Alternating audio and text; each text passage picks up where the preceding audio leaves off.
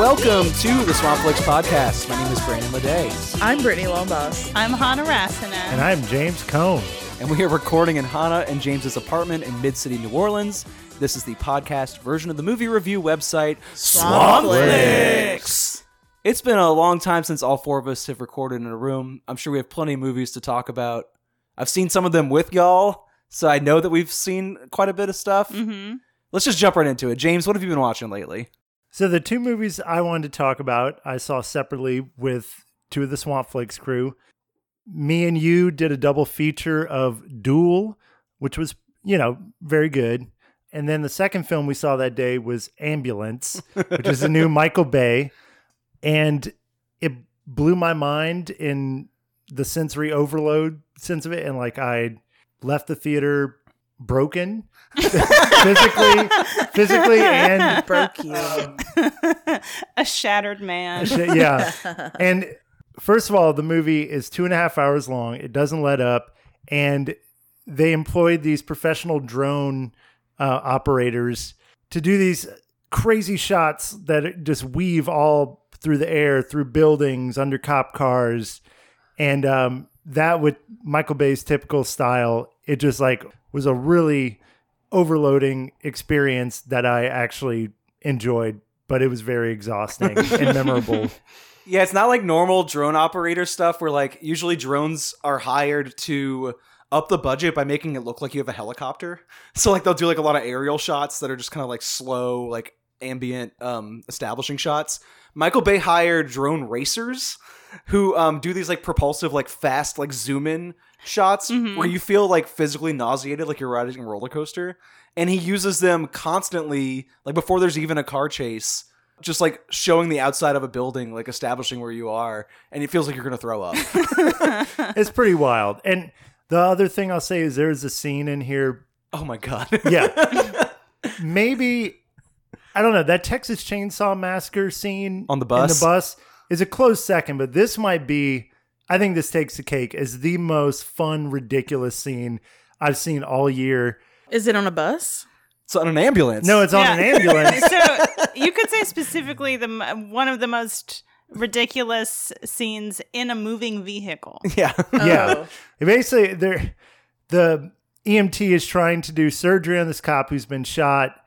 His spleen, she has to remove his spleen, but she can't do it because she's an EMT, not a doctor. So she gets on a 4-way call with these other doctors who are trying to walk her through how to do it as the ambulance is running from cops and weaving in and out. And she cuts him open, pulls out his spleen. It explodes. She has to staple it back together with her hair clip. Intensely detailed gore. Yeah. They show you everything. Yeah, and that's all happening during this high-speed chase. And again, with the Michael Bay editing, it's just a shot a second of the Zoom call, the spleen, the ambulance running down the highway. And it's just oh man, we had such a blast with that scene. That was wild. Also worth noting, Jake Gyllenhaal is matching this energy in his performance. Jake Gyllenhaal is having the time of his life in this movie. He's completely wild-eyed. Yeah, and he's yelling and screaming because the whole thing is they shot a cop, and if the cop dies, they're going to get charged with murder of a cop. They can't let that happen. So he's yelling at her to operate while she's getting instructions. And there's just two doctors on a golf course on this 4-way phone call, coaching her very casually. It's really insane. That was worth the price of admission. Awesome. Alone. Amazing. And then the second movie I saw, I feel like Hannah might want to talk about just because I think I really, really liked it. I feel like Hannah loved it, and so maybe she wants to touch on that. I would love to touch on that. Thank you. Okay, so the film that James is referring to is Aline. It premiered at Cannes, which is insane, in 2021. Yeah, it is insane in 2021. Okay, so it was released here in 2022. It was directed and written by Valérie. I don't know how to pronounce her name. I know she has a little accent on the E, so that's why I said it that way. Lemercier. From what I understand, she wanted to make a biopic about Celine Dion. She could not obtain the rights to Celine Dion's story. However, she could obtain the rights to some of Celine Dion's songs. So she made a movie about a woman named Aline Dieu, which is just like a beat for beat retelling of Celine Dion's life from her humble upbringing in Quebec to her like superstardom, including like performing all of her songs. And kind of like her imprisonment in this like Vegas contract that never ends. Yeah. Like she was not happy performing the same show over and over again at the end of the movie. Yeah. As a side note, I loved that like showing her routine of the Vegas and then like rushing home to come and see her child. It was so sweet. Anyway, okay. So the woman who wrote and directed this film also stars as Celine Dion or Aline Dieu from childhood until adulthood. So she is in the like very beginning of the movie performing with her family band, and she just like ambles up with her skinny little like digitally shrunken limbs and her strange like 57-year-old face, but like with childish glee. She's a little goblin. Yeah, she looks exactly like a little goblin. Very surreal. So I didn't really know anything about Celine Dion. I really don't like biopics. And everything James and I had read about this indicated like this movie is terrible. It's like very disturbing in terms of the visual effects. And so I was just ready. I had no reason to like this movie. I went in ready to not to like it. And for the first 15 minutes, I was a little put off. And then I spent the rest of the movie just crying. I loved it so much. I thought it was so lighthearted. There wasn't any like deep conflict. And normally that bothers me, but this was just like utterly delightful. Her professional career seems like not rocky. Right. Yeah. Nothing she's really fine. Obstacles in and her way. I liked even the moments that could have been played for like pathos. Like, so she goes on a honeymoon with her manager turned husband, who's like 29 years older than she is. René. And the film shows them like having a grand old time. He's eating like all of this meat. He's only eating meat. And then they go to lunch and he's like, oh, I'll just have a little salad. And then he has a heart attack. But, I'm sorry. No, I'm intrigued. But he's okay. He's fine. But what they show is not René. What? So they don't show, but they don't show He's that really happen. dead, Right? He is He dead did die now. later, He yeah. did die later. No, I know he He's dies. fine in the moment immediately after the heart attack. He is fine. But what they show, instead of showing like the heart attack and the drama of the, and like her like they show her telling the story to a talk show host, and he's sitting in the crowd and everyone's laughing. And that's kind of how all of these moments of like potential trauma and hardship are treated. It's like you see the moment immediately before and after, but they don't kind of plumb the actual moment of whatever horrible thing happens. Yeah, I don't know. Brandon, I know you saw it. I don't know what you thought of it, but I am totally immune to anybody not liking this movie. I saw it in an empty theater. Like literally no one else was there. And I think that's probably appropriate. Like I feel like if you walked in to this not knowing you were going to see a fully adult middle-aged person play a 12-year-old, you might be like really put off by it. But It sounds beautiful. only the people who are prepared are likely to show up. Right, yeah. I didn't like it as much as y'all did, but I think it nails like the two things I know about Celine Dion very well.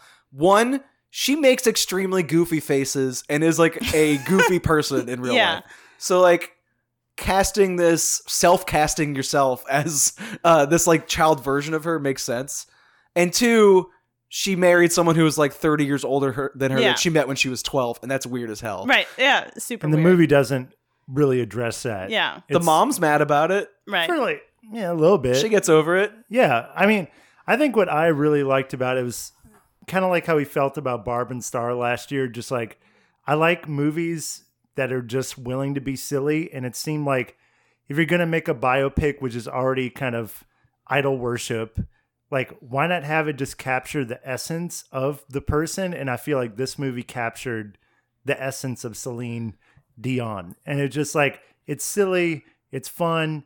There's a little bit of conflict and heartache, but life moves on. And just, I don't know. I really liked that instead of the typical biopic where it's like, ooh, they rise to fame and then they get addicted to drugs and then they're like in the dark period and then they come out the other side. This has none of that. Like Hannah said, there's very little conflict. And it's just like, let's celebrate this person. They're a good person. They're silly, and let's have a good time and sing some songs. And it is also genuinely funny in quite a few parts. It's got like a My Big Fat Greek Wedding style humor to it. Yeah. Sure, yeah. It's very like broad, like crowd pleaser comedy. But the thing is, like, the director is a comedian. Like, that's what she's famous for in France. Not that I've ever heard of her before, but Right. like, it'd be like if Adam Sandler played a Clifford style like child character, but it was supposed to be sincere and you weren't supposed to laugh at it. Right. The movie feels like it's like honoring her more than it's like trying to make a goofy show out of her life. But the thing that was like weird to me is like by not talking about the age difference stuff and but like paving over it to make it look normal, it made me think about it constantly. Because like they keep reinforcing how old she is throughout the movie. Like, Yeah. I am 12 years old. I am 17 Right. years old. And the entire time from the moment she meets this adult man, she is in love with him. She's like huffing his cologne and like Right.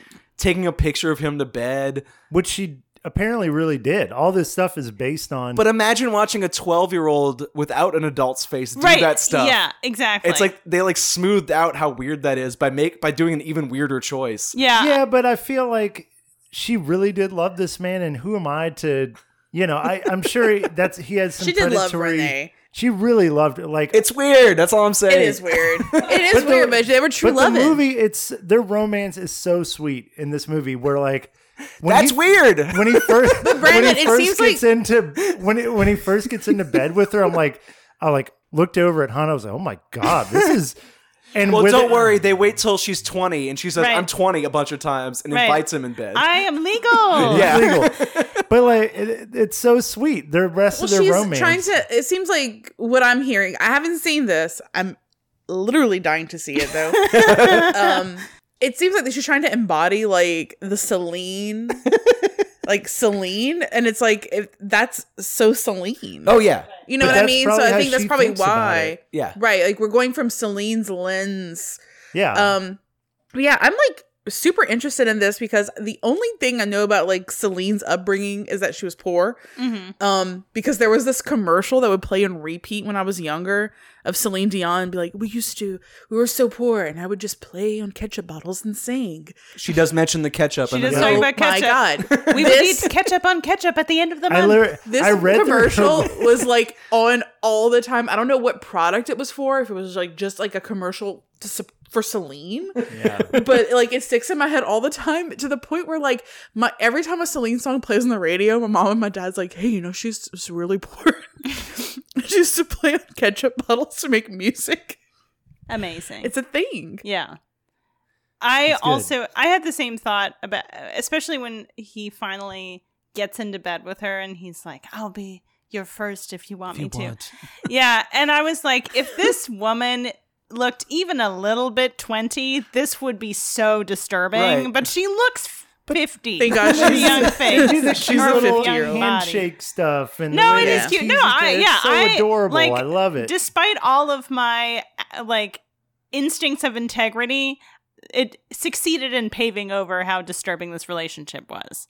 All I'm saying is that it is weird, Yes. but it is also kind of sweet in real Yes. life. And the movie finds a way to do that without like souring you on it. Yeah. Like, it is deeply Agreed. strange Mhm. dynamic in the movie, and it is sweet in the movie. And she looks so fucking goofy throughout Yeah. it. And Celine Dion's not a cool person. Like, she's an amazingly talented, beautiful person, but she's not like, just not like a cool, Yeah. detached rock star thing. Right. She makes goofy faces Oh, when she man. sings and in interviews and stuff. And the movie, does that constantly because Right. someone who's older than her is playing a younger version Yeah. of herself. Oh, God. Yeah, just see it and make your own. Yeah. It's a freak show. Yeah. Yeah. This movie. But a very heartwarming freak show. Right. Ooh. It's Really. like sometimes you wonder, like, or not everybody wonders this. Sometimes I wonder, like, do I have my own opinions? Do I have my own thoughts about things? And then I see a movie like this, And I say yes, because nobody can tell me that this movie is not good. I love this movie. You are feeling so strong about this, and I love it. I know. I'm inspired. I really am. I hope you like it, Brittany. I hope you do. I've been texting you about it. Like, you have to see this. I think you texted me about it twice, and each time I'm like, yes. So I'm glad it's still in theaters. I might One more week. attempt to catch it. But Brittany, since you have not watched Aileen, what have you been watching? So I've been watching a bunch of Tubi trash. Amazing. Yep. And one movie I watched, I really think Brandon would like it. It was super bizarre. I love this movie. I'm contemplating us watching it for Movie of the Month at some point. Let's do it. It's called The Fear from 1995. Is that an Evil Doll movie? Yes. Okay, I've heard of that. I haven't seen it. So this movie is directed by Vincent Robert, and it's his only credit. Always a good sign. That's a great sign. And also, I found that there is a sequel to this called like The Fear Resurrection from 1999, and like I saw that the director was Chris Angel, but it's not the Chris Angel we're thinking of. So, but yeah, I'm dying to watch the sequel. So it could be also a fun double feature. Well, this movie is about a group of like college students, but they're older college students. Like they look like they're in their 30s, but they're like college seniors. And they go to this like cottage in the woods to do this like fear experiment. And the guy who's leading the fear experiment, it's his like family cottage. Like both his parents are dead. And it's like, you know, family cottage and like a family town too. Like his uncle shows up, and his uncle is like the town's Santa Claus, and he's in a Santa Claus costume, but it's not the winter time. And he has like this young like foreign girlfriend who's like blonde, and he's older. It's just super bizarre. But they show up to the cottage too. And as this experiment starts, like everyone has to kind of like say what their fear is. And they have to say it to Morty. Morty is this human size carved wood figure. Oh my God. And he sits in a chair. They all go up and be like, I'm scared of water. And then they like, it's almost like he pulls the fear out of them too. And then the guy that's running the experiment, like Morty is like his childhood like doll, even though it's like 5'6". And when it's his turn to like say what his fear is, he's like, "It's you, Morty." So this is a romance movie. So Morty kind of like wreaks havoc on all these people in this like cottage and in this like little town. Like all their fears kind of start coming true a little bit, and like weird shit starts happening. And then like when something bad happens, like Morty's like frozen in the background kind of. It's like, oh my God, how did he get here? Is he doing this? Also, among the college group is the college campus rapist at the same time. Oh. So it's bizarre. So there's like all kinds of weird stuff happening. So it's like, is it Morty? Is it the rapist? Is the rapist among them? Like, it's just insane. And they all go on this like little night trip to this amusement park in the town, and his uncle like runs the amusement park, and it's like super creepy. It's full of like wooden dolls and like shit like this, and it's like super like, I don't know, like this like rinky dink little park. And of course horrible crap happens there as well. But we just kind of start to think like, is Morty alive? Is this all being made up? I don't want to say what happens, but it's awesome. And a lot of things are revealed. A lot of childhood trauma gets revealed in the end. There's a scene where someone is coming out of a grave. It just turns like batshit crazy at the end with all kinds of really cool, like cheap 90s special effects. Yes. But I just love this. Like, I wish if y'all have the chance, like Google Morty from The Fear, and it is the creepiest looking thing ever. And he just like pauses in windows and stuff like that. It's insane. I can picture the cover, which is like him almost making like a serial killer face, but he's And like made all out of wooden. wood. Yeah, that's him. I just looked it up and I don't like it. Okay, well we're gonna watch it. Say no. I'm just imagining being a child with a 5'6" It makes wooden doll. nothing makes sense in here. There's a bunch of it's just like there's so much weird shit that's thrown at you, and you're like, is this gonna get explained? And it isn't. And I love that. So I had a lot of fun with this movie, and it's on Tubi. And there's a sequel that I'm looking for. So yeah, that's the big discovery of mine. So what about you, Brandon? I got a movie through the library on Blu-ray, which is rare because I usually only buy DVDs. That wasn't particularly great, but I'm going to bring it up anyway because it's thematically relevant to today's episode. Great. It's a new release from DC Comics, who do a lot of those like straight to DVD animated feature films like all throughout the year. It's stuff that like only your real nerd friends know about. Like I think we did one for Movie of the Month called Under the Red Hood. It was like a Batman movie. Oh, we did. It was Boomer's choice. I like that one. It was good. But like they make like 5 of those a year. You don't Yeah. really see most of them. But I really liked one a few years ago called Batman Ninja. That was like an anime take on it, where they like hired a Japanese director to like redo all these like character designs. Oh, very cool. Cool. And I liked it a lot. It was like very visually expressive and like imaginative. And this year there's a new one called Catwoman Hunted. And it's basically like a Catwoman anime redesign.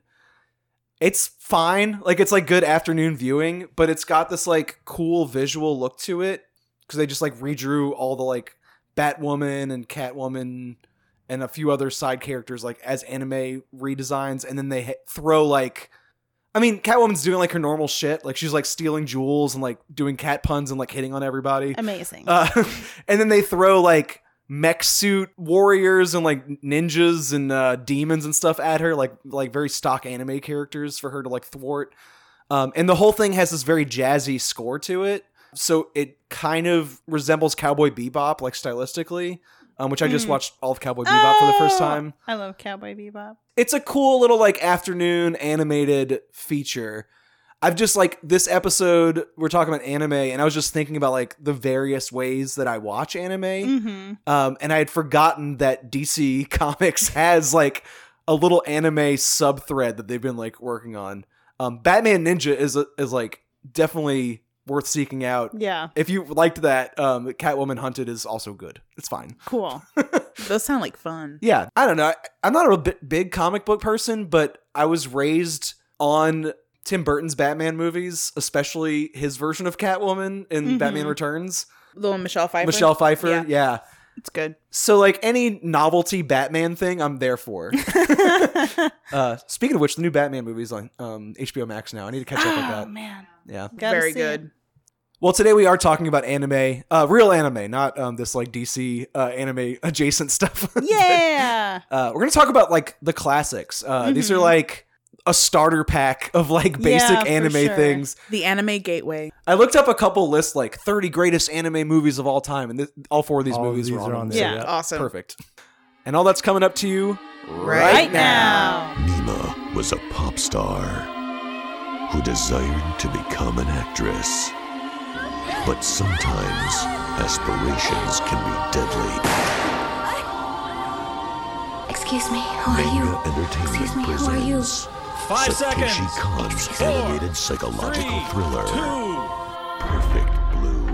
It was my turn to pick the topic this week, and I decided to go back to my roots and just delve into a wide topic and just talk about anime movies. There were 2 movies that I wanted to pick for this episode. One of them we're going to talk about later, and the other is a film directed by one of my favorite anime directors, Satoshi Kon. He also directed Paprika, and he did a TV show that I really like called Paranoia Agent. But I think this is the second film I saw by him, or maybe, no, it was the third one. Millennium Actress is also good. This was his first directorial attempt. It is a film about a woman named Mima, who is a J-pop idol who transitions into becoming an actress. And it follows her psychological breakdown during this transition. Basically, she is this like B-level idol. She starts off her film career, or she's in a TV show, and she starts off with like 1 or 2 lines, and she's put into these like very exploitative situations by a screenwriter and then a photographer. So she's kind of like trudging through the shit that you have to go through basically to make it in film, which is in conflict with this like picture perfect J-pop idol image that she's created. And then parallel to this, somebody has created this a web page for her. It seems like this is a time when like the internet was still in its nascency. Oh, the good stuff. Yeah, exactly. So someone has made a blog called Mima's Room, and they're basically pretending to be her, but going into detail about her day-to-day life to like a disturbing degree. Like Mima is not sure how this person knows all of this information. So she feels kind of like this threat from someone who may or may not be like stalking her. The people that she is surrounding herself with in the film industry are like horrible, violent things are happening to them. She is feeling guilty for kind of shattering her squeaky clean image and like feeling guilt that her fans might be disappointed in her and feeling conflicted about whether she is becoming someone else. And there's like this real personality split, which is also discussed explicitly in the TV show that she's acting in. So this is a very like recursive fantasy reality refractory film, and I really love it. Did Darren Aronofsky buy the rights for this film? I think I remembered something about that. Yeah, there's a lot of, it's very similar in some ways to Black Swan. Yeah. And I really love Satoshi Kon because I feel like he does this very cool, disturbing, psychological, not always horror, but like he's very good at making these like unsettling, dreamy mindscapes that I really appreciate. He's also an easy anime director to get into because unfortunately he died like super young. Right, yeah, at 46. So he's only got like 4 movies. Yeah. Tokyo Godfathers is the other one. Yep. It's easy. Well, first of all, his stuff's easy to love because it's fucking great. Yeah, it's so good.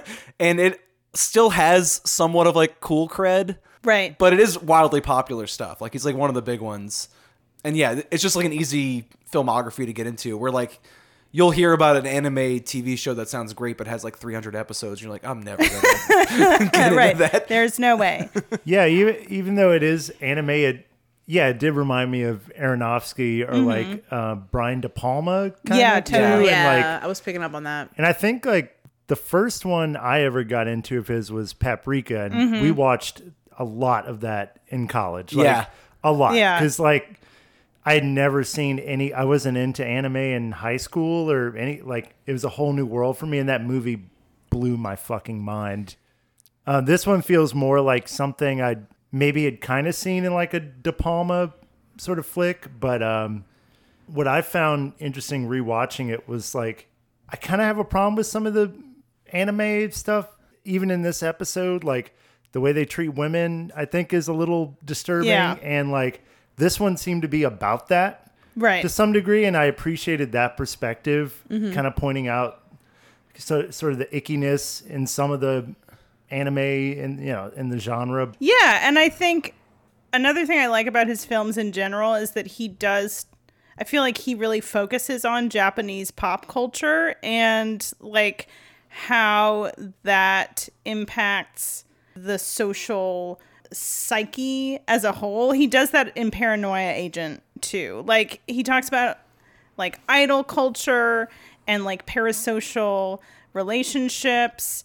In other films, he talks about like how exploitative the film industry is in general. He also like Paranoia Agent deals with this woman who makes these like cartoon mascots. So he has a lot, and in multiple films he has these like cutesy kind of creatures that are really disturbing, and that speaks to like, you know, Japanese culture has a lot of, you know, like Hello Kitty, like these really adorable mascots, but also there is like deep trauma in Japanese culture, especially like right before like the 50s and 60s, like the industrialization and like hyper technifying of their culture.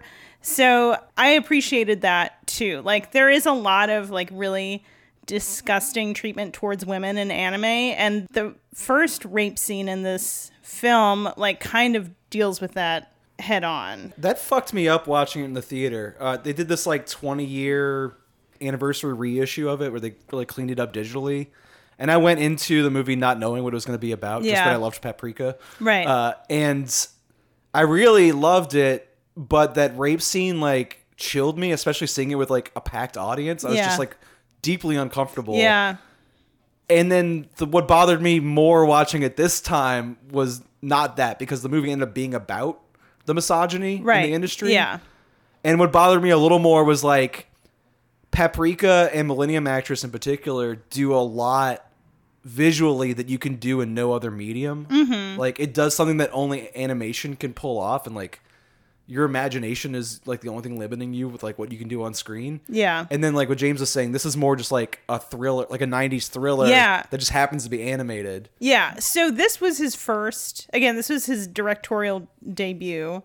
And the original, I was reading a little bit about it. The original script was a really straightforward, like there's a pop idol, someone is stalking her, and it's a horror movie.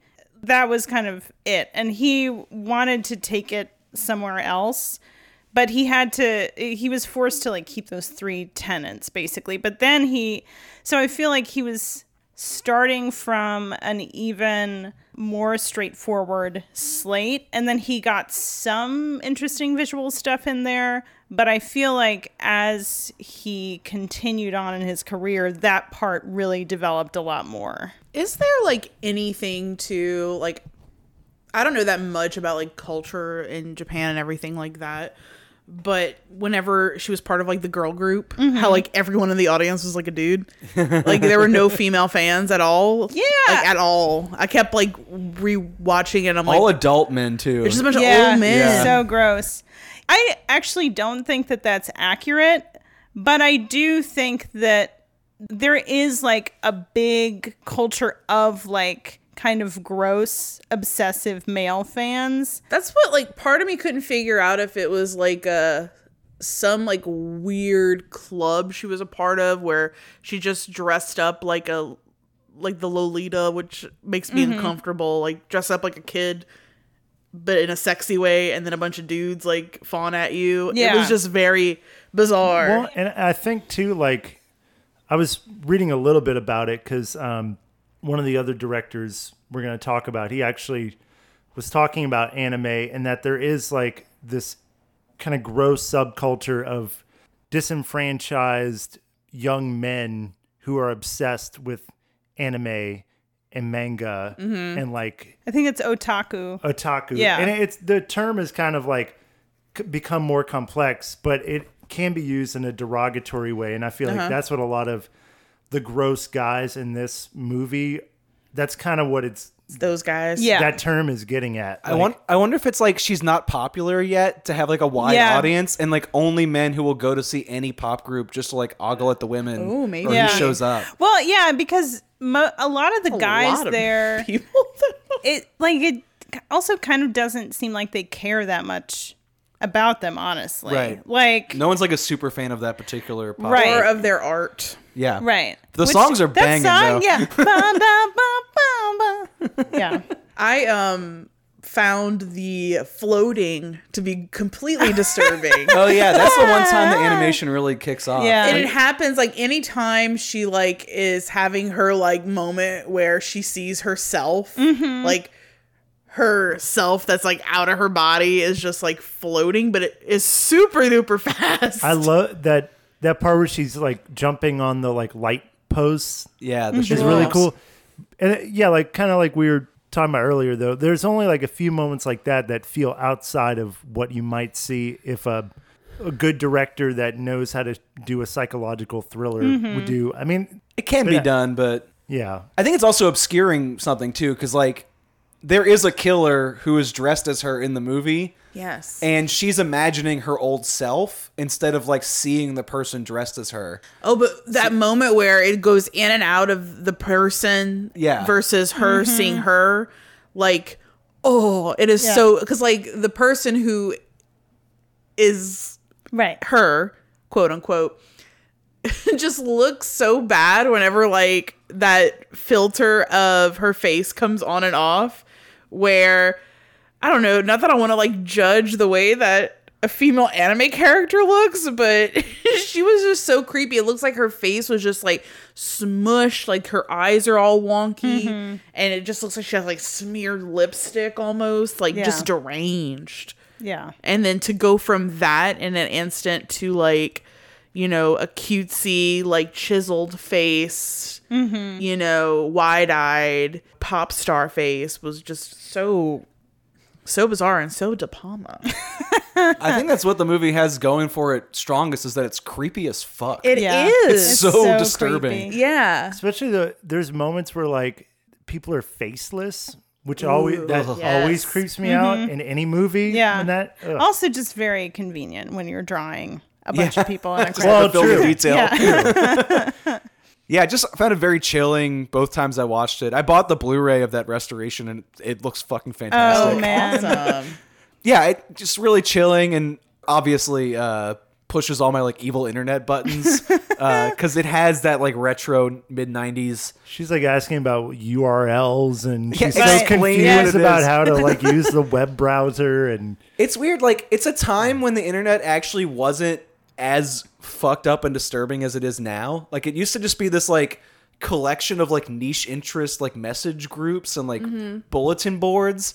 And Angel Fire sites. Right. But it was already like a tool of misogyny and like, you know, like cornering women at the time and like invading her privacy and all this stuff. Like, it was immediately used that way, even though it's easy to be nostalgic about like the simpler times of the internet. Yeah. And I think the fear and paranoia that would develop at finding somebody who's kind of dictating your life, like now that seems like such an obvious thing that happens. Like we have a show called Catfish, you know, that's like, oh yeah, someone stole all of your pictures and created but like as she's reading this at the like very beginning of the internet where this kind of thing could happen, where someone could just create this page and pretend to be you, it is very disturbing and An like evil blog. Yeah, exactly. Yeah, I mean, all they're really doing is pretending to be her and saying, you know, like, oh, my screenwriter is horrible and he forced me to do all these things. Like, basically, it's just saying things that the main character isn't writing, but it still feels extremely intrusive.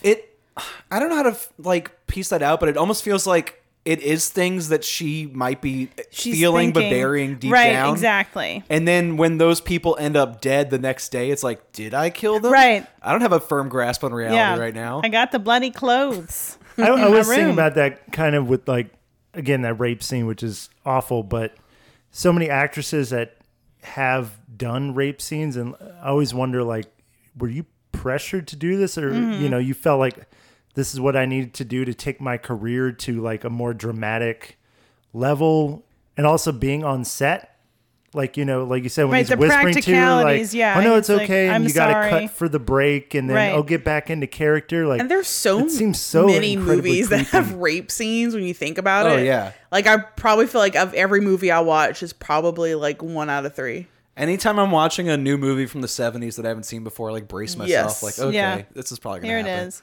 Yeah, like I think especially that moment where they stop for, I can't remember why they stop, but To like reset the camera or yeah, something. and then the guy is on top of her and then he backs up and then they're like, no, hold your places. And it's like she has to stay in this moment of stasis, and the actor, you know, he's being as respectful as he can be. He's saying, you know, like, I'm so sorry about this, and like understands that it's not a good situation, but just how odd it would be for your body to just become your job, and like you have to stay in that moment until it's done, basically.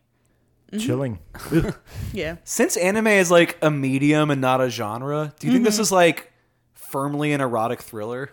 Because it's like still in that sweet spot when like America was making a bunch of those. Yeah. And there's a lot of erotically charged stuff, but like it's not sexy and like it's like Yeah. very upsetting. I think of it more as like a like a pure psychological thriller. Like it's definitely Black Swan terror. Like there are parts of Black Swan that are erotic, but the majority of it is like very uncomfortable, like fear. Right. It's a cold movie. Yeah. But I guess too, the question I have is, I mean, maybe we should have started with this question, but kind of what is, by definition, anime? Is just Japanese animation. Yeah. But some Done of the ones, in this specific style though, because like some Right. animation from Japan looks like, you know, Cartoon Network or right, and that's what I was going to SpongeBob say. or There's something. one Like, we're going to talk about later.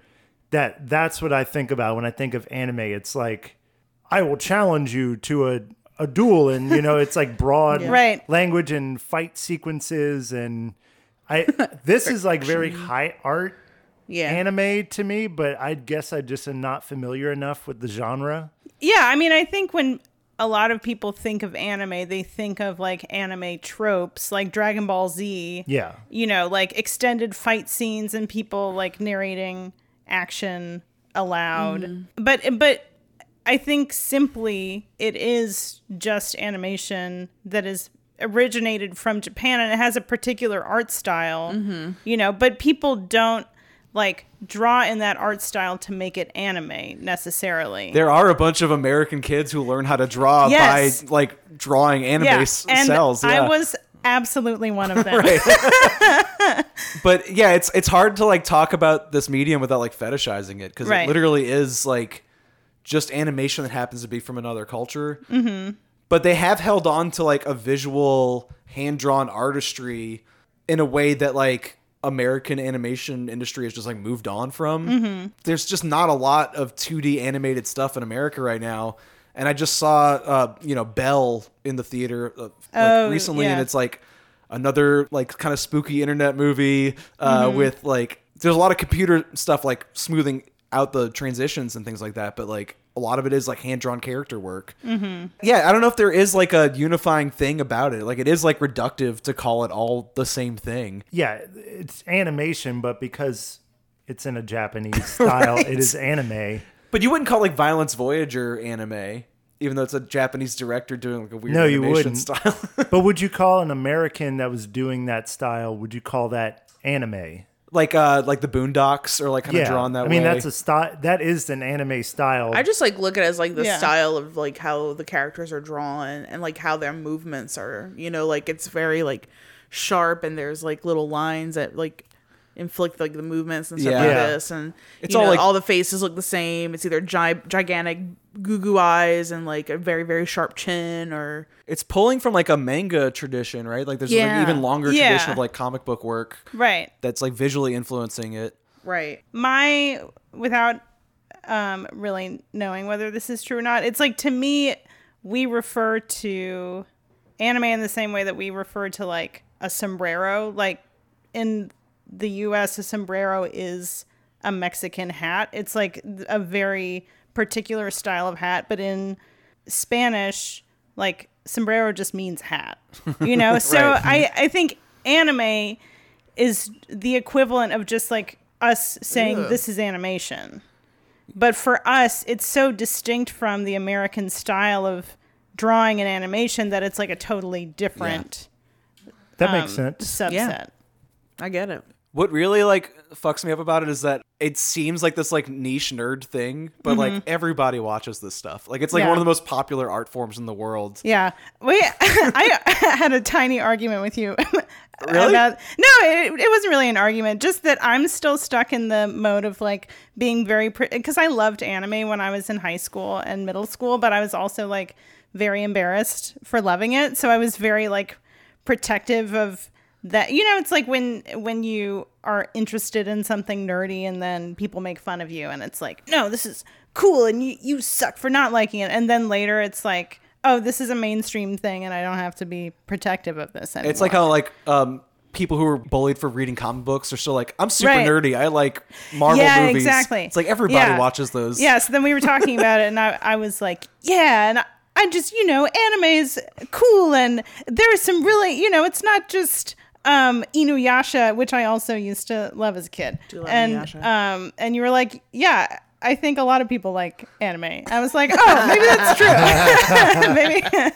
But it's still daunting. Like because I did not grow up watching that in high school, I feel like I can never say I'm a fan of anime because I don't have that mental library of like references. It was so hard for me to like watch anime in high school until I like found a friend that knew how to burn DVDs and stuff for me and got me to like Cowboy Bebop. But oh my gosh. When I was in high school, Bleach became a thing. Like it had just started and I used to like have to wait for like the DVDs of like 20 episodes of Pop to come out at like Sam Goody to like keep up with it. And then it got to the point where I'm just like, I can't keep spending like $20 like every couple of months. And then it just got to the point where there were hundreds of like episodes and I'm like, I got so overwhelmed. Impossible. Because this is before like, anything was like available and like, streaming wise or whatever, everything was like LimeWire.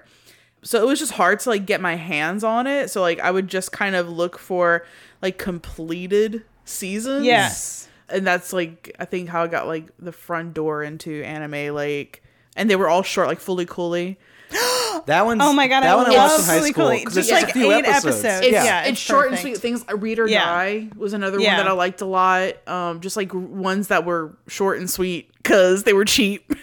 I watched Neon Genesis for the first time recently. Yeah. Great stuff. Yeah. But then I looked at like, since the show ended, there's like 4 different reiterations. Yeah. There's like Neon It's Genesis crazy. 2.0 It sub-variant gets B. overwhelming because I'm like, Yeah. where do you even start? I don't feel like doing homework. Like, give me like a very tight package. Right. I feel like I've always, because kind of like Brandon, I never was into it in high school. I always have seeked it out when it's already matched what I was already into. So like Paprika, it was like I heard like, oh, this trippy movie about dreams and alternate reality. I was like, hell yeah, that sounds cool.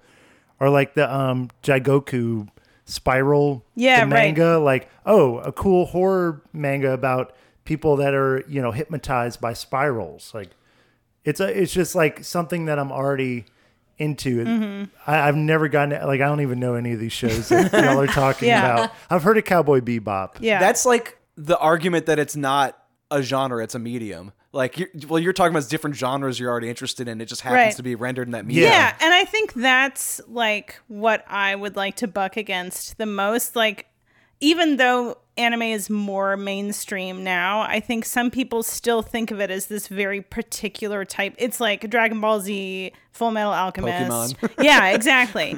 And like truly every genre of story is represented in anime. And there are like, anime introduced me to so many cool stories and worlds. Like, and it's just like a wonderful gateway for story that I wish everybody could engage with. And that I think everybody can engage with because there is something for everyone. And I think we've got something for everyone coming up next.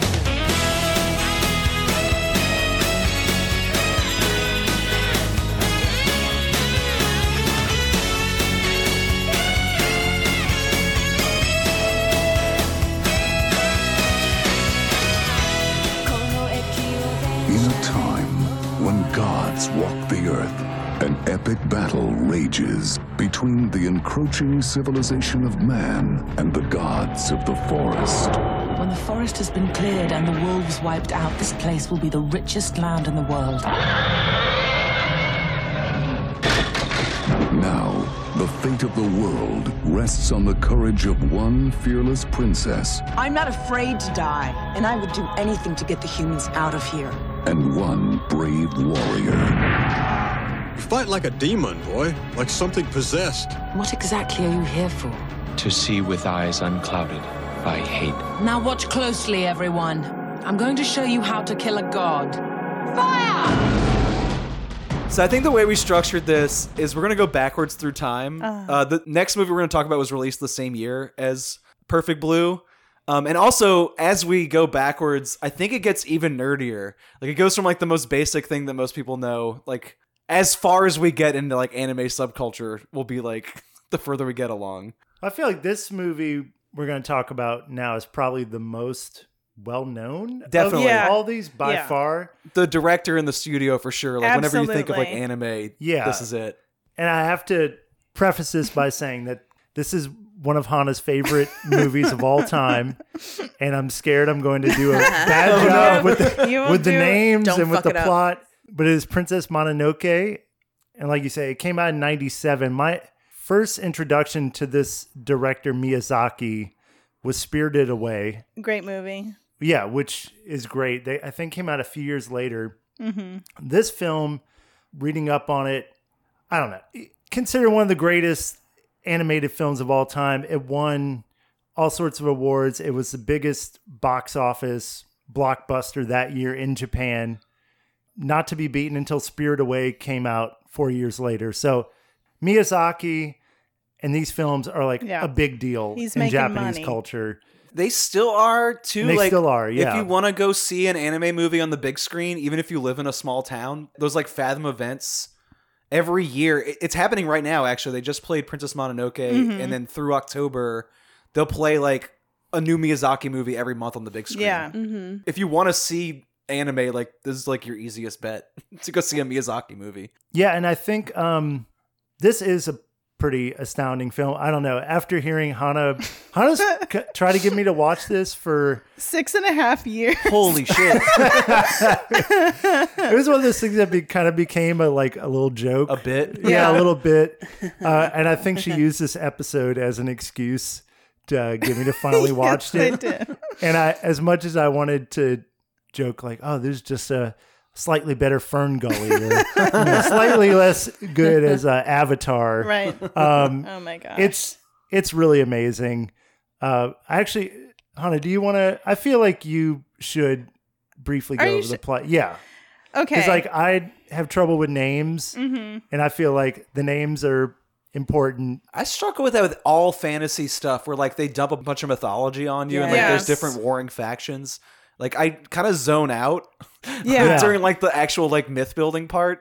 And then like once the like drama heats up, I'm in it. Yeah. You know? Yeah, and that's kind of how I've felt with this movie. I really loved it as it went along. Yeah, at first, kind of the same. You're throwing so many names and tribes, but anyway, Hannah, you want to? Okay. All right.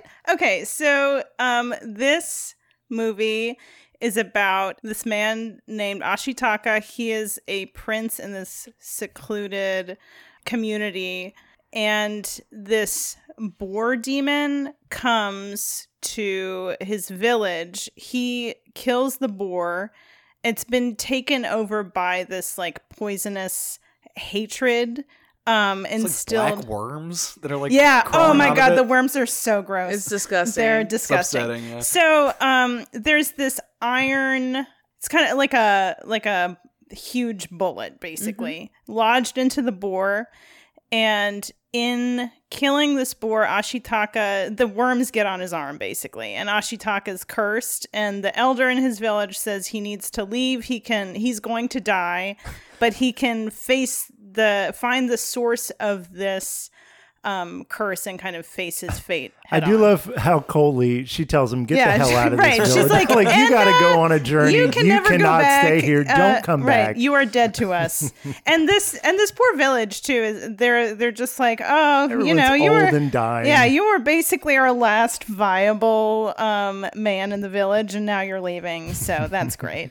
He is canonically hot too. Like He's everywhere so he goes, hot. people want to fuck him. Yeah, he is so fuckable. He's such a respectable young man. Yeah, though, just a slender androgynous man, and he really does it for everyone. So he's traveling to find the source of this iron, basically. He comes upon a lot of various warring people, and eventually he finds a few people that were kind of like pushed off of a cliff in this battle between community members of this place called Irontown and these gods of this great forest. He brings them back to Irontown, and he kind of learns more about the conflict between Irontown and the guardians of the great forest that they're destroying to make iron. This village has been led by this woman named Lady Eboshi. She's like really taken this town and given them a lot of wealth. She's industrialized it. She has purchased the contracts of all of these brothel workers, and she has them working the bellows. She just has like a crowd of badass women. But the guardians of the forest are trying to kill her basically and stop Irontown from advancing and destroying the forest. And the primary guardians in this conflict are these just amazing wolf gods and Princess Mononoke. And Princess Mononoke was an orphan girl who was abandoned by her parents and taken in by this wolf. I don't know if y'all listened to watch the dubbed or the subbed version. I couldn't watched find the subbed. I watched the dub. I watched the dub. We could not. Oh no, I watched dubbed. Yeah, That's right. we all Billy watched. Bob We Thornton, couldn't find yeah. sub. Yes. Yeah. Princess Mononoke is voiced by Claire Danes, and Moro, the wolf goddess, who's just this huge, beautiful white wolf with two tails, is voiced by Gillian Anderson, and she does a great job. It's pretty much like common for anime people to freak out when you watched dub stuff. Absolutely. Except with Ghibli movies, right? Yeah, and I think it's because Ghibli gets like good voice actors. Like it a lot of dubbed anime is not dubbed well. Right. It's eloquently done. And I with do Ghibli. think that anime has a lot of dialogue that is like overwrought. I mean, I think that's kind of the style, and I think that it like makes more sense to me when it's delivered in Japanese. Like it's less clear that the things that they're saying are like a little strange. So normally it works better for me when I'm listening to the Japanese, but I feel like the dubbed Princess Mononoke is really good. Well, I feel like because this is an extremely intelligent, smart script too. Right. Yeah, absolutely. And the actors that are playing these people are good actors. Yeah. So basically the story follows Ashitaka kind of like he's kind of trying to make sense of the conflict between the forest and Irontown, and like I think his main goal is to build a resolution between the two, but the tensions are escalating. Like more and more people are getting involved on both sides, and it culminates in like a moment of total greed and destruction to just like a glorious display involving the great forest spirit of the forest, who's this badass, beautiful deer. Just there, if you like beautiful, big, otherworldly forest creatures and you haven't seen this movie, then you have to see this movie. Also, I feel like we've talked about a couple times how we don't like war movies. Mm-hmm. This is a war movie. Oh, it's a great war film. Yeah. And it is like one of the best war movies. Cool one though, yeah. This is a war movie done right. Yeah. Because most war movies are like dusty and just gray and super sad. And there are like obviously sad moments in here, but it was just gorgeous. Like even like the grotesque stuff was just beautiful. Oh, it's so It's cool. still pretty, yeah. Yeah. Also, most war movies are like macho in a really boring way, and this is a war between two women for the most Right. part, like Yeah, Mononoke totally. and the lady who runs Irontown. And then there's the boars who are just like an agent of chaos, Right. and, like not paying attention, just like barreling bunch through of the boars. Badass situation. boars.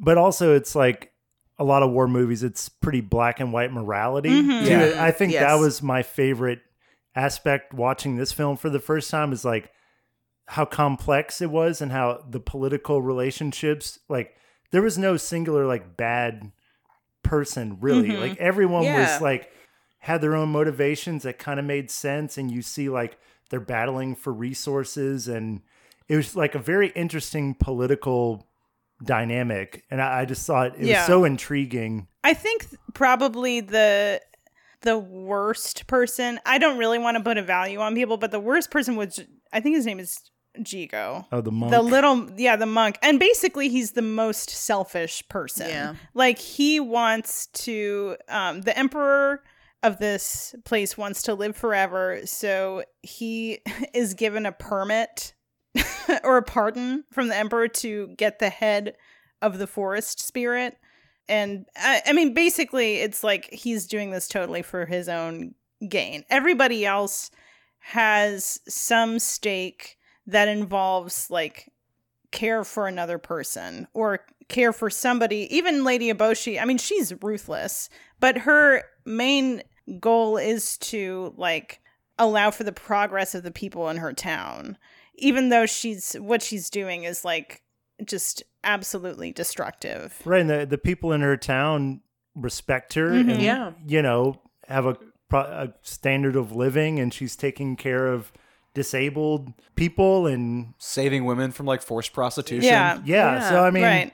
everyone has like layers to their character, and like in so many animated films, I don't feel like you get that. Yeah, especially you made the Ferngully comparison, and I was thinking that too while we were watching this. And yeah, normally those movies are also very black and white. It's like the big bad industrialists and then the innocent forest people. And this has a little bit of that, but I feel like it's always more interesting to like understand the perspective of everybody. And more true to life too. Yeah. That's why it's so hard not to like fetishize Japanese animation, because it's like if you look at Ferngully as the American equivalent, like the animation is way lazier. It's not trying as hard to be as visually impressive. And the conflicts are like very easy morality tales and like aimed at children's moral understanding of the world. Yeah. And this is like brutal. It's so brutal. It kind of traffics in the same like natural magic that all Miyazaki movies traffic in, but like it's just metal as fuck. Yeah. Just like all these like war gods bleeding Yeah. and like tearing each other covered to in shreds. worms. Yeah, and there are just some amazing action sequences in this movie too. Like I love her infiltration into, or Princess Mononoke's infiltration into Irontown. Like she and the two wolf cubs, who are just basically, they look like big wolves, but they are like puny compared to Moro, the goddess. So they like run up to the fortification of Irontown. It has all of these huge spikes coming out, and then the wolf just like crushes its back into the spike, and she flies up into the air and like stabs her spear into the wall and scuttles up. It's just like everything is beautiful. Like the forest is beautiful. There are all these hand painted scenes, but then like the action is so thrilling. It's just like I am never bored watching this movie. I love how there's a few like characters and creatures that just are nonverbal and don't make any noise at all, like forest spirit, those little like what are those little like shakers in the trees? Yeah. Oh, I can't remember those little what they're called. guys. Yeah, and They're like skeleton ghosts. Or something. yes, like and there's others too, but it's like they're so like it's like I can see into their souls. Right. Whenever you watch, like they're entertaining, and it's almost like they feel like characters even though they're not saying anything. And it's they have a strong presence. Yes. I feel like That's the word. goes to Miyazaki as like an animator. Like if I sat down and tried to draw a character or something, I couldn't bring something like that to life. In something like that, forest spirit is a pretty basic character, but something about it, like he breathes life into it as an animator. I do like whenever it becomes like that little night ghoul or big night ghoul. The night so walker. freaking cool. Oh yeah, and So he's pretty. sparkling. And Yeah. But Ferngully has Robin Williams as a rapping bat. And that's what y'all are not true. appreciating You're right. here. And that's why this is a 4.5 star movie. Well, we could praise Miyazaki all day. Yeah. I mean, every one of his movies are like I think exceptionally good. We're all in agreement that this is pretty. It's one of the great, best. right? Yeah, it's fantastic. I think this is his most metal for Oh, sure. yeah, it's brutal. Yeah, the boar images especially. Like, oh my god, the last third of this movie is ridiculous. Oh, when the troops are like hiding under the and they're like boar skin. slithering around, and then oh my god, it's wild. Sick. But yeah, Miyazaki is pretty much an established, excellent, like, there's no question about the quality of his movies. I had seen Perfect Blue and Princess Mononoke before, but like only since we started doing Swamp Flicks. Like I wrote reviews of them as I watched them. So I wanted to use this as an excuse to like cover a blind spot and like a major one. Recently I watched Cowboy Bebop and Neon Genesis for the first time. I feel like this next movie, Akira from 1988. How have we not I seen know. it? Yeah, it just seems. Has anybody seen this before? No. Yeah. Okay, Brittany had. Yeah. The biggest nerd in the room, I guess. Like I always went to people's house and they had like the poster Right. on the wall and Yeah. it looked metal I and used to badass as hell. Go Like, to, I forgot that bar in Decatur, that's where the Whirling Dervish was. It was something called something else at this point, but they would like play Akira at the bar. And Which I would makes just sense, sit at 'cause the there's, like, a bar and dive watch bar in the Akira. movie, Yeah, too. that works. Yeah. Okay, you just watched that Kanye West documentary recently. Did they mention Akira in that? Because I know it's like a big influence on him. I don't think so. But there's like, I don't know. It's just got like, it just has like an iconic influence on culture to where like I felt like I knew what I was going to be watching. Yeah. And it's only that movie for about 15 minutes. Yeah, I was totally wrong. It's so much stranger. than- Yeah. I thought Yeah. it was The going to be way- a straightforward Like an action, like a bike bl- game. Motorcycle like, gangs. like a Yeah. Blade Runner ripoff with motorcycles. Yeah, And they're on a motorcycle for a small portion of the movie, Oh my God. and you barely see like, you know, the characters in their capsules, Dude, the jackets. First time I see that little child alien goblin thing, I just like, like, whoa. what? Hold on a minute. Here What is movie where is it this? begins. You know, So the first 15 minutes of Akira are what you would expect by looking at the poster. There's that guy in that cool leather jacket with the pillow on the back, riding his future motorcycle that no one else can ride because he's got it specially tuned to his body. what a cool dude. And, you know, you're in Neo Tokyo in the distant future of 2019. Right. Wait, I love quick that. question about that jacket. Was that the inspiration for the red pill, blue pill? Because isn't that what's on his back? It's red and... I mean, would not doubt it because The Matrix is like one of the most anime, like, Yeah, I don't know. Yeah, American totally. products.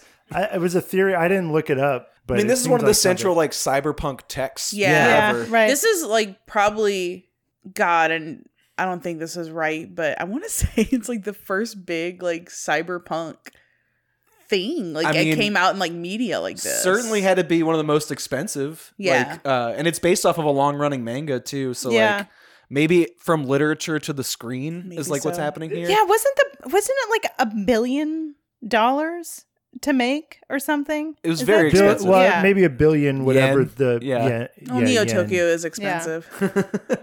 Well, Hang on. Neo Tokyo is basically a sky full of buildings. It's just and like these island type things. Like it's weird. there's no Man-made. shot of the night sky because it's just been filled with like skyscrapers. And you watch all these motorcycle gangs just like raise hell in these like abandoned parts of town. It's just complete anarchy. And then they all get arrested. And this guy, I don't fucking know his name. I don't yeah. character No, names. it doesn't matter. Like the anti-hero of So the piece sees a girl that he thinks is cute. Oh, it's Canada. Canada. Because I kept thinking every time I said it, I thought of Canada. So Canada. Kanada's just like this Canada. like kid who doesn't take life very seriously, just loves joyriding on his motorcycle. He sees a girl at the police station who looks like she's like kind of sweating, like not wanting to be questioned, and he also thinks she's very cute. So he like says, "Oh yeah, she was with us. Let her go when you let us go." Turns out she's like a revolutionary who's like trying to overthrow this like government conspiracy. So like as he's like chasing skirts, she's like on some real shit. Yeah. And he's like, so you want to get tea later? She's like, I have real concerns. I'm an adult. About to go blow up a building. dude. So through this like terrorist conspiracy network thing, and one of his friends gets involved deeply in the conspiracy, he uncovers this like plot from when Neo Tokyo was established. Instead of like an atomic blast, it was like this singularity event. Very Neon Genesis Evangelion, if you've ever seen that. Like, it's kind of the similar plot. But basically, there's like these children who have telekinetic powers and can be exploited by this like science government to harness their power to like basically restart the universe in like a new Big Bang. And, you know, of course, the government wants to harness this as like a military weapon. So the little girl character, I can't think of her name. Whenever you're talking about like Aileen, I kept thinking that, like, is that what she looked like? Yeah, all the children look like old people shrunken down, just like Aileen. Oh my gosh. Maybe not just like Aileen. They have a little bit of like a Romero zombie makeup thing going on. Definitely elderly children. Yeah, they're elderly children. Yeah. Aileen-esque. And they all worship this one child who's been missing since the blast, named Akira, who's been locked away. And by unleashing Akira from their like locked prison and bringing them back into the world, they start reaching a new singularity, which is represented on screen through this gigantic Cronenbergian mess of my flesh. God. So good. Long live the shunt. Yes. The shunt is That back. is exactly what I there thought was of. like a lot of things bursting too. Oh God. Yeah. Just gooey, muscly flesh. Fluid. And then the kids are having these like kind of like petty squabbles while the world is ending around them in this like Cronenbergian mess. I expected motorcycle chases for 2 hours. It's not that. Yeah. It's way weirder. I want to say I think it was 5.5 million, so it definitely wasn't $1 billion, and I apologize. Okay, I was like, what when you said $1 billion? If it was a live action just saw version, it, it would be $1 billion. I just saw Exactly. that number somewhere, and I was like, I believe you. It might even have been a joke, and I didn't realize. But I wanted to watch Akira for a long time, and I think I would like start it, like not even start the movie, just like pull it up on my computer, and then the idea of what I thought it was always kind of stopped me from watching it. I was like, I have to see this for, just to cover my blind spot, basically, but I'm not necessarily super interested in but I knew nothing about the story. And this is totally like my shit. Like, I love this cyberpunk stuff. And specifically, I love creepy children with telekinetic powers being controlled by the government. Like, that is everything that I like. I liked the little chunkier one that was floating around. He reminded me of Swan from Phantom of the Paradise. Yeah! Oh my God. Absolutely. There's just something like so influential about that setup that like Yeah. it was recalling Neon Genesis, recalling Yeah. FLCL, Violence Voyager, which you've mentioned all of those already in this whole shebang. conversation. Yeah. Also, the ending was very much 2001: A Space Oh Odyssey. my God. It did come after that one. It did. Yeah. Ending Well, I'm saying it is was so some- disturbing to me and like haunting. Yeah. Like, Yeah, haunting and Quiet in like a it just eerie makes way. me think about death a bunch. honestly, the ending really I thought was like very thought provoking. Yeah. and like especially given the history of Japan, they had a nuclear bomb dropped on them, and the whole this kind of message of like destruction can lead to rebirth into a new nation. And there was like something really profound in that ending, in the same way that 2001 it's kind of this profound thing. And I don't know, I thought that was pretty inspiring. The cool thing about the possibilities with just animation in general, like I really see it with this movie, where the imagination is just like unleashed, that like there's no way not all the money in the world couldn't make this like a live action movie. And it's just kind of, and they're trying to right now. Shut your mouth. Yeah. What? Taika Waititi was supposed to direct it, and he dropped What? out. Yeah. It's such a like, terrible no. idea. Like, to do They this. tried to do like live like anime movies, like they've done like live Dragon Ball Z. Yeah. It's bad. Yeah. Like they all just turn out Last real bad. Airbender, right? Yeah. Yeah. There is a live action version of Perfect Blue you can watch on YouTube, sorry, and what? it is so boring. I watched like 5 minutes of it. I'm like, I can't do this. Not even for homework. Yeah, but I don't know. Like this is just like, especially like the end of this, like when freaking Akira is unleashed, Right. and Neo Tokyo is just getting purely destroyed. Like it is Right. just so crazy to watch, and it felt just as impactful as like watching a live action movie. Right. Like particularly that bridge scene where the bridge starts collapsing and then everyone starts sliding down and cars start crushing Sick. people. It is sick. Yeah. Really, every single part is visually stunning. Like the Yeah. city itself, Neo Tokyo, is so cool, very interesting, like very fun settings. Even the dive bar is like very atmospheric.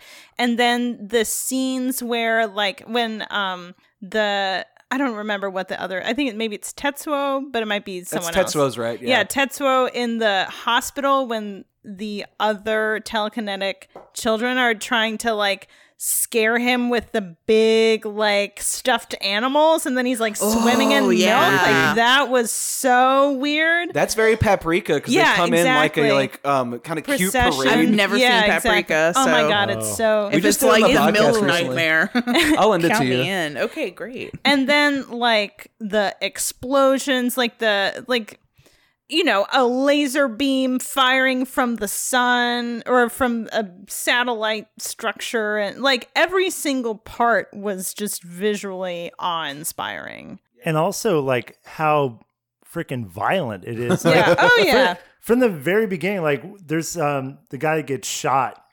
And he doesn't just get shot. Oh he my just God. gets like eviscerated. Right. Like the bullets are just ripping his flesh. And I'm like, oh my God. I think that's a GIF. People made that into a GIF, Really? of like just him being riddled by bullets. I think the only thing, like this movie is so much visual stuff going on that's so interesting.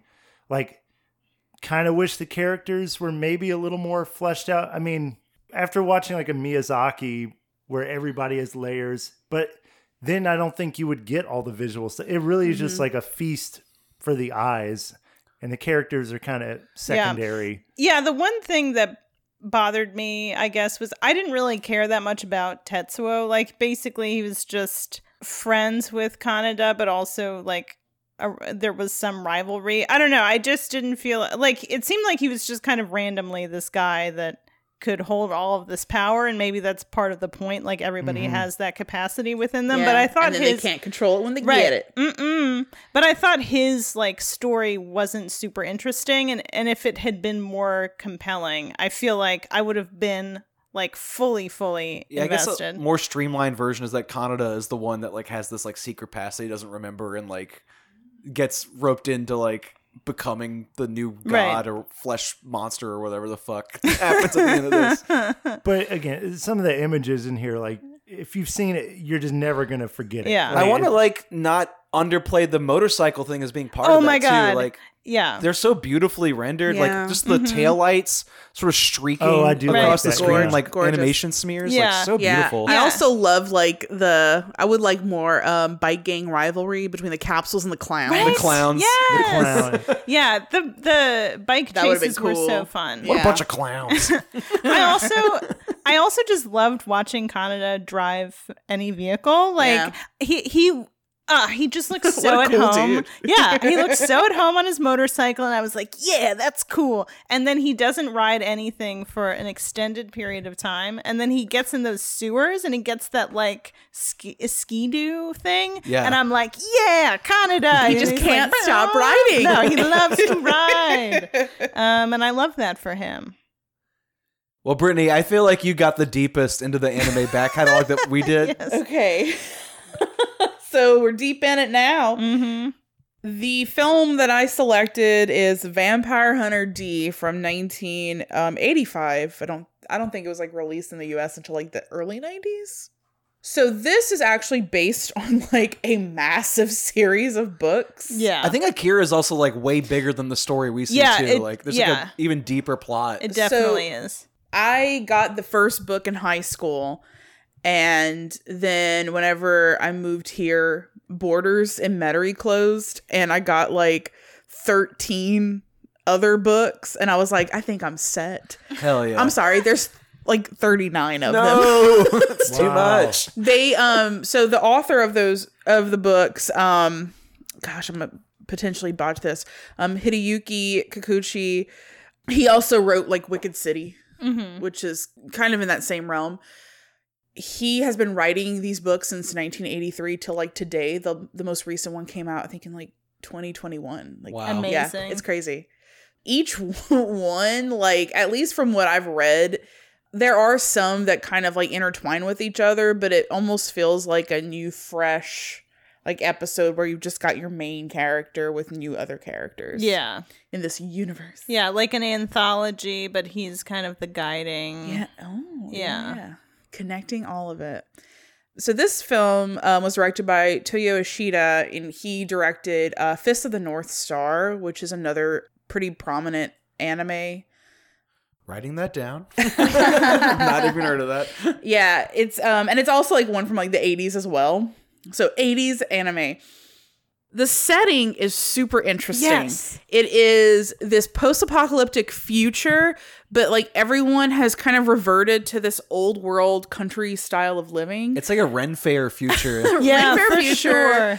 And there's really cool weapons that are very futuristic. But that's kind of it. And there's also a bunch of just ghouls roaming the land. Mutants. Loose mutants and ghouls.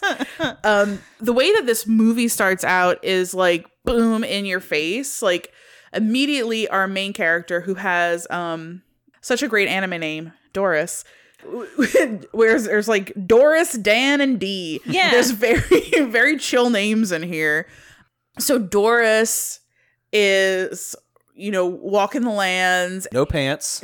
No pants. Someone give Doris Tiny some little pants. skirt. Yeah. Her panties are just fully out. Yeah. Kind of see her underwear, yeah. Not kinda, like You could just see your underwear. usually in anime, like there's a lot of upskirt shots. I'm like, oh, that's kind of in poor taste. But in this, she's like wearing no skirt. It stops like not even halfway from her butt. It's like right on where your butt crack starts. Yeah. It's kind of like where her skirt is. Dear Right. Lord. And she has these like pigtails. She looks a mess. Yeah. She is in distress. Exactly. So she's a little bit about Doris. Lives on a farm. Does not have her parents with her, but she's raising her younger brother Dan. And the dubbed voice of Dan is chef's kiss. But Doris gets attacked by a noble vampire immediately and gets bit by him. And his name is Magnus Lee. I'm like, is this like a nod to Christopher Lee? So she's bitten by him and then becomes his like love interest. Like, this is my new human toy. And this is where we also start to realize that everyone is horny for Doris in this movie. Yes. Everybody. So Doris is like, crap, I have been bitten. I am going to turn. Don't want to turn. And she runs into our main character, Dee. Just Dee. Vampire Hunter Dee. So Dee is a vampire hunter and has like the coolest look ever. There's like the biggest like brim on a hat that you've ever seen in your life. Huge hat. Massive hat. Long black hair, like Peter Steele. But he's like really like slender and mysterious and doesn't talk too much.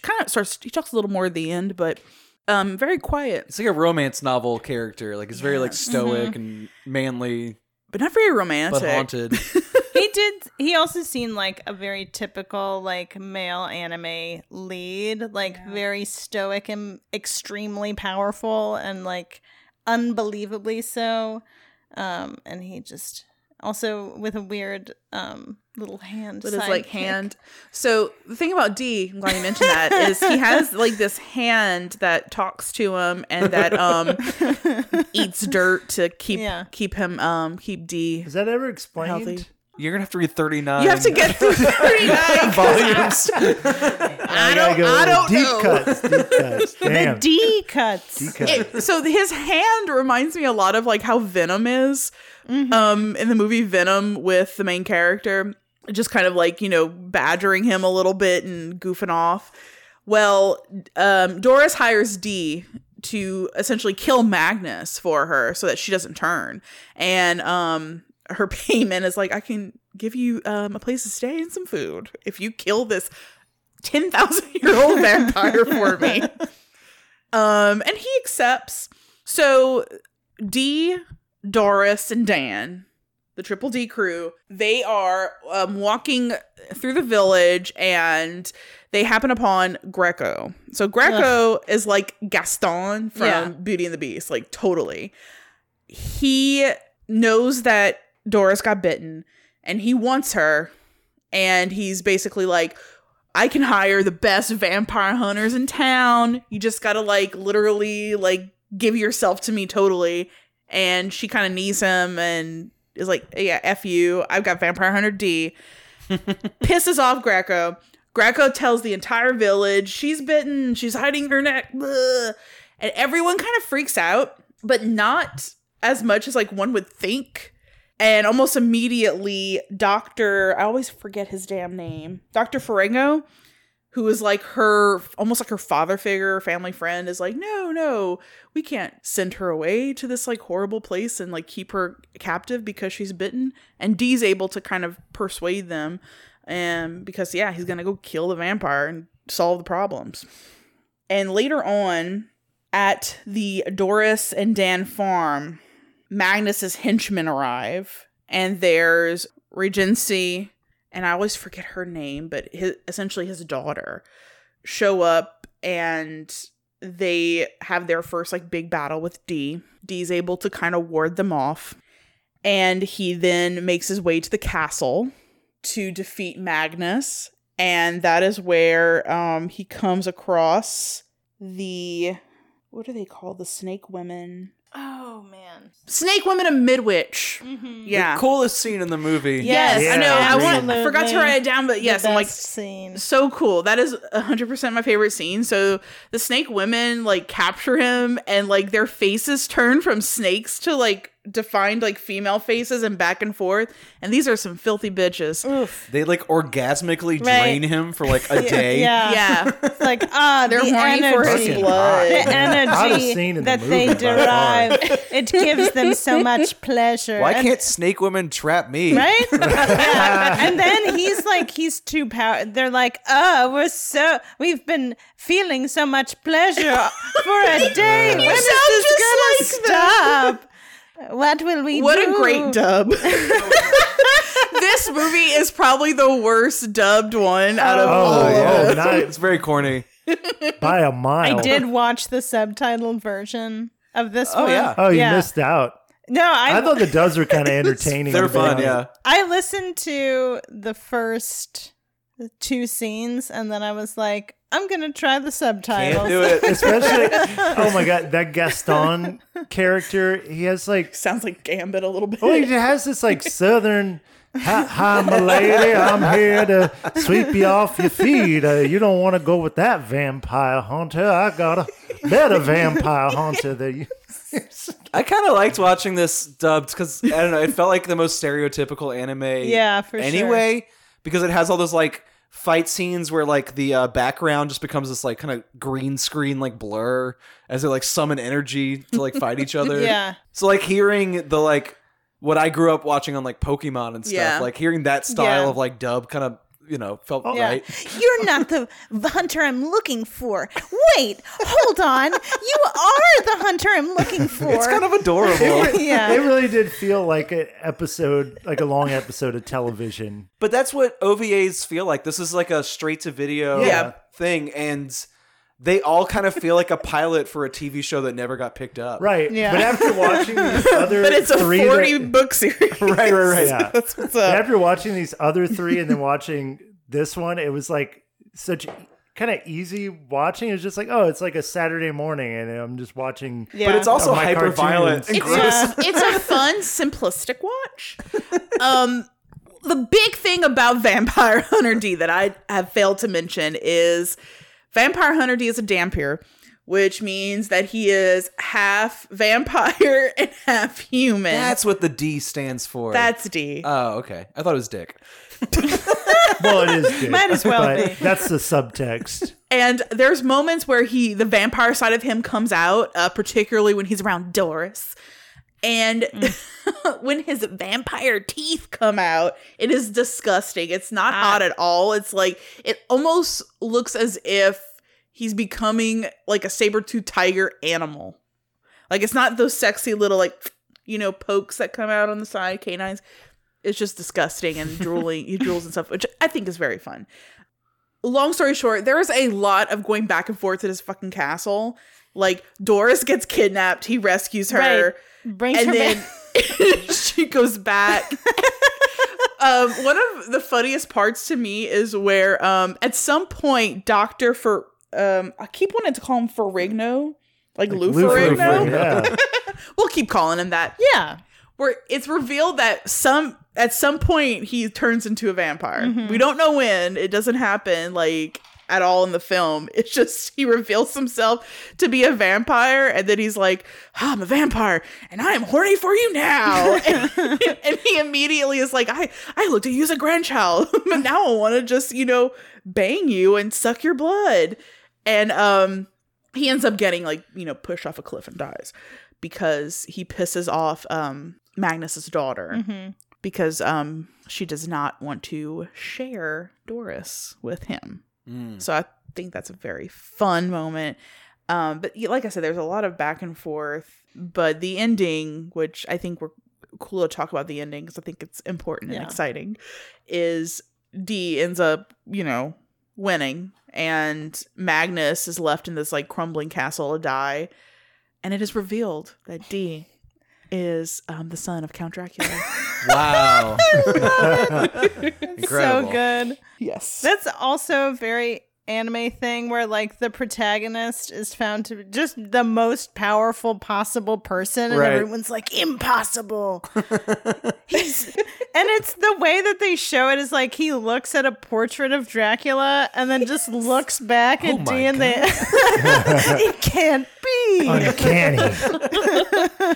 So yes, I just think that this is just a good anime film. This was one of the first anime movies I watched, so it was kind of my gateway into it, kind of. And there is a more well-known Vampire Hunter D film, and it's Vampire Hunter D Bloodlust, that came out in kind of the mid-late 90s, and the animation is a million times better. And I think the director was actually I kind of wish that Vampire Hunter D would have been made at that time so it could look better. I love the animation in this. I really liked the drawing style. The lines were very thin and kind of spindly. It's very dark. Yeah. The scene. There's not a lot of I don't know, scenery, if that makes sense, which I think is kind of interesting because you focus on the characters a lot more. Yeah, it's really deserty. Yeah. Old world. It reminded me New of world. the 70s stoner fantasy movies where there's just a bunch of weird goblins and doodads walking around.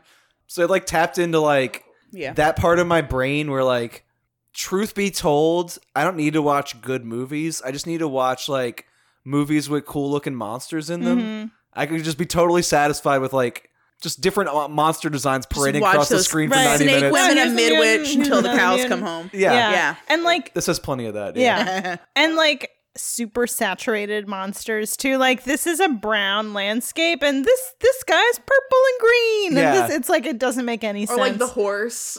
Yeah. The horse just kind of blends into the background. Yeah, I do like those monsters when they enter the castle. Yeah. There's just monster after monster and they just all look kind of weird. They're and gross. Just gross. They're all disgusting. Yeah, I think what I liked the most was it's a cool world. The world building.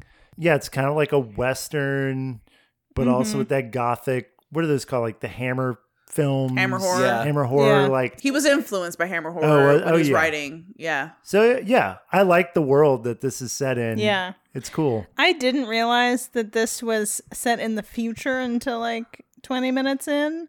Even when she had that electric whip, for some reason I was yeah, this makes sense. And then I think it wasn't until they were hunkering down in the house and she was chugging up a force field, or I was oh, hold on. Something's not adding up for me here. And yeah, I just loved it. I love it when people just don't give a shit. They're we want everything from every cool thing from any time. Yeah. Anytime. I think that the time period almost feels not very important. Right. To the telling of this tale. Nah. It is cool to know that it is in the future. Right. And for some reason in the future we decided to go back to the olden days. Yeah. But we just stopped wearing pants. That's kind of exciting. But other than that, I think that you could just go on thinking that you're in medieval times and you're yeah, that makes sense. Yeah. It might as well just be a totally different planet. Yeah. Cool. What I love about the setting is that it hedged its bets in a way Akira didn't. Where Akira was set 30 years into the future, in Right. 2019. This one's like year 12,985. I know. I'm like, wait. I'm like, What? how many? It's like, 20,000 blah blah AD, and I kept thinking, like, what year? I'll never get there. But it's like not watching happening. Akira, you're like, damn, that was like 3 years ago. Yeah. Oh, Right. Oh boy. Does the world feel better than that version of 2019? I don't know. I mean, we're close. We're We're getting pretty there. much there, yeah. Oh, stop. No. But I think that we all made very good selections that like tapped into different like eras of anime. Yeah. And that's good. And we didn't plan this. I think No. we just like when we make our choices, it's very like off the cuff. Like, yeah, let's watch this. Yeah. Sure, watch this. Also picked some of the bloodiest, very gory, Oh, these were brutal. horribly gory movies. Yeah, we could have done like something contemporary, like Your Name or something that was like Right. sweeter. There's a lot of like good teen Yeah. romance anime that we didn't touch on. Or like any other Miyazaki movie. Oh yeah, for sure. We went the most brutal way possible. But I love it, because life is brutal, and just because it's animated doesn't mean it's not violent and terrifying. This felt very like when I started watching all these movies, I'm like, oh, this will be a nice like escape. And I will say Princess Mononoke felt like an escape. Vampire Hunter D felt like an escape. Akira did not feel like an escape. No. And Perfect Blue, kind of, I guess. But Akira, like, really got me thinking. And I'm like, is this what's going to happen? I think it With already the did world? happen. Right. Yeah. But Kira's not coming to wipe it away. Do you have like a clear like idea what you would want to watch next? Because I feel like the most major blind spot I have left is like Ghost in the Shell. Mm-hmm. It's like kind of embarrassing I haven't seen that. But I don't know if there's like one that you're like, I cannot believe I haven't seen this yet. I'm sure there's several Miyazaki movies. Like I haven't seen Grave with the Fireflies because it sounds too sad. Oh my god, it's so sad. I don't even know if I recommend that movie. Too sad. It's just so sad. Like, oh god, the most horrible.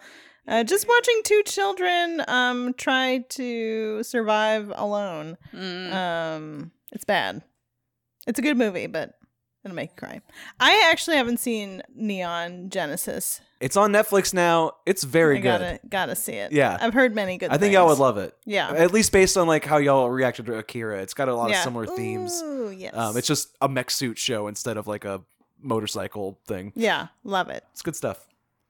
We probably will bring up anime again, but I would hope that we would do it sort of organically, like James was saying earlier. If we do like a cyberpunk episode, maybe we could do Ghost in the Shell then or something like that. I think it'd be fun to do like an anime food porn episode. Oh my god, because yes. some anime has like the best like food in it. Yeah. Oh yeah. Yeah. Miyazaki Agreed. movies usually They do. have Yeah. there's Ooh, pretty, Howl's pretty Moving solid. Castle has such good food. Yes. I just remember them eating blood and flesh in Princess Mononoke. I don't remember any good food in that one. A lot of rice porridge. Okay. Yeah. Rice porridge. Oh, you know what? Also the Anime meat, gruel. like the jerky that she like chews it up for him when he's To that Feeds him like a baby bird. Yeah, that left a real So impression sweet. on me.